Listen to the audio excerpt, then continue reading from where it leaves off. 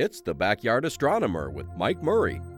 The springtime sky ushers in Leo the Lion, a large zodiacal constellation high in the south as soon as it gets dark. Leo is marked by the star Regulus, a medium bright star in the lion's heart. If you trace the stars above Regulus, you'll see a pattern that looks like a backward question mark. This is sometimes referred to as the sickle of Leo, representing the large hook-shaped blades used during the wheat harvest.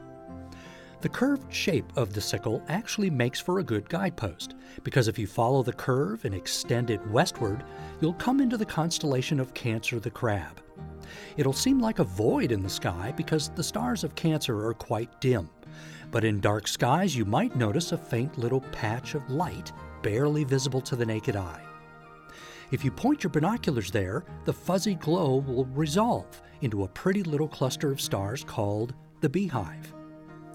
Galileo himself noted it with his first crude telescope in 1609, counting about 40 stars.